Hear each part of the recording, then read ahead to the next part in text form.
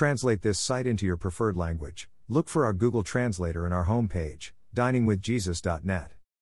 Traduce este sitio en tu idioma preferido, busca nuestro traductor de Google en nuestra página de inicio va, diningwithjesus.net. Pastor Chris White says to all of you, hello my friends. May the Lord bless you today. Hola mis amigos. Que el Señor los bendiga. Some Bible interpreters believe that there will be absolutely no chance for salvation after the rapture. However, there is no place in the Bible that says this or even hints to it. There will be many people who come to Christ during the tribulation. The 144,000 Jewish witnesses, Revelation 7:4, are Jewish believers.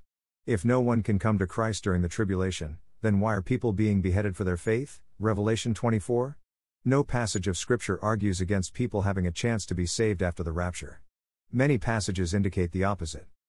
Another view is that those who hear the gospel and reject it before the rapture cannot be saved. Those saved during the tribulation, then, are those who had never heard the gospel before the rapture.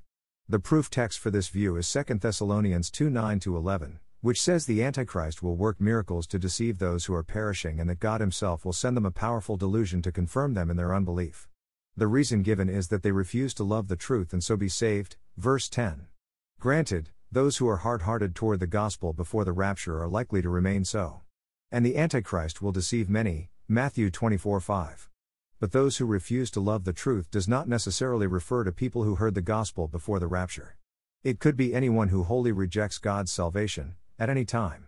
So, there is no clear scriptural evidence to support this view. Revelation 6:9-11 speaks of those martyred during the tribulation because of the word of God, and because of the testimony which they had maintained. These martyrs will correctly interpret what they see during the tribulation and will believe the gospel themselves and call on others to repent and believe as well. The Antichrist and his followers will not tolerate their evangelism and will kill them. All of these martyrs are people who were alive before the rapture, but who were not believers until afterward. Therefore, there must be opportunity to come to Christ in faith after the rapture. Thank you to Got Questions. Copyright 2002 to 2022 Got Questions Ministries. All rights reserved.